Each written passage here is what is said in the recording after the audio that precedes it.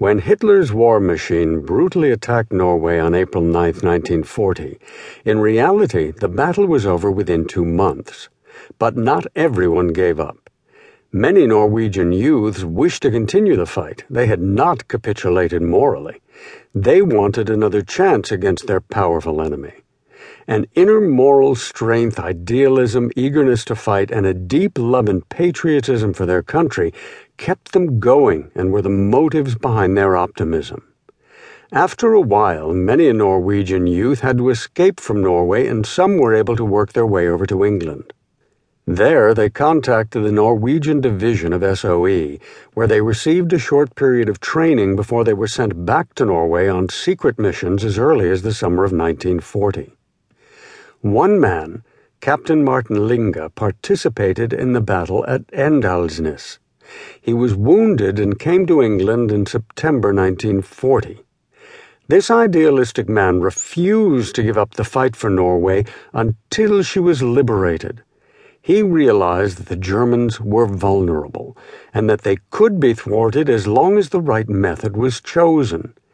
He understood that specially trained Norwegian commando soldiers who knew the Norwegian nature, climate, geography, and the Norwegian temperament could cause havoc for the enemy. Soon, Martin Linge was given the responsibility for representing the Norwegian government in SOE. An office was established in London, and from there, Norwegian fugitives who arrived in London were recruited for these well-planned assignments. Linge personally selected the men. In March of 1941, British soldiers, together with Norwegian soldiers from England, carried out a raid against Volvær in Stamsund in the Lofoten Islands in northern Norway. Linge led the Norwegian soldiers.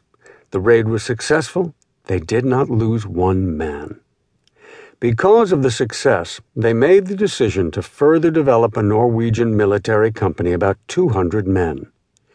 In the end, the whole company was transferred to the Scottish Highlands, a place which was chosen with great care. The terrain was excellent for the type of training necessary for commando soldiers. The group was divided between 3 buildings: Glenmore Lodge, Forest Lodge, and Drummontoul Lodge. Company Linge was given their own division within the Norwegian High Command in July 1941. Company Linge participated in 2 separate raids against occupied Norway during Christmas of 1941. One raid against Rhine in Lofoten and the other against Meløy. Again, Captain Linge led the Norwegian forces. The Germans fought bravely, but in the end had to fall back. Captain Linge ran in front leading his men, and he reached his goal but was felled by a bullet.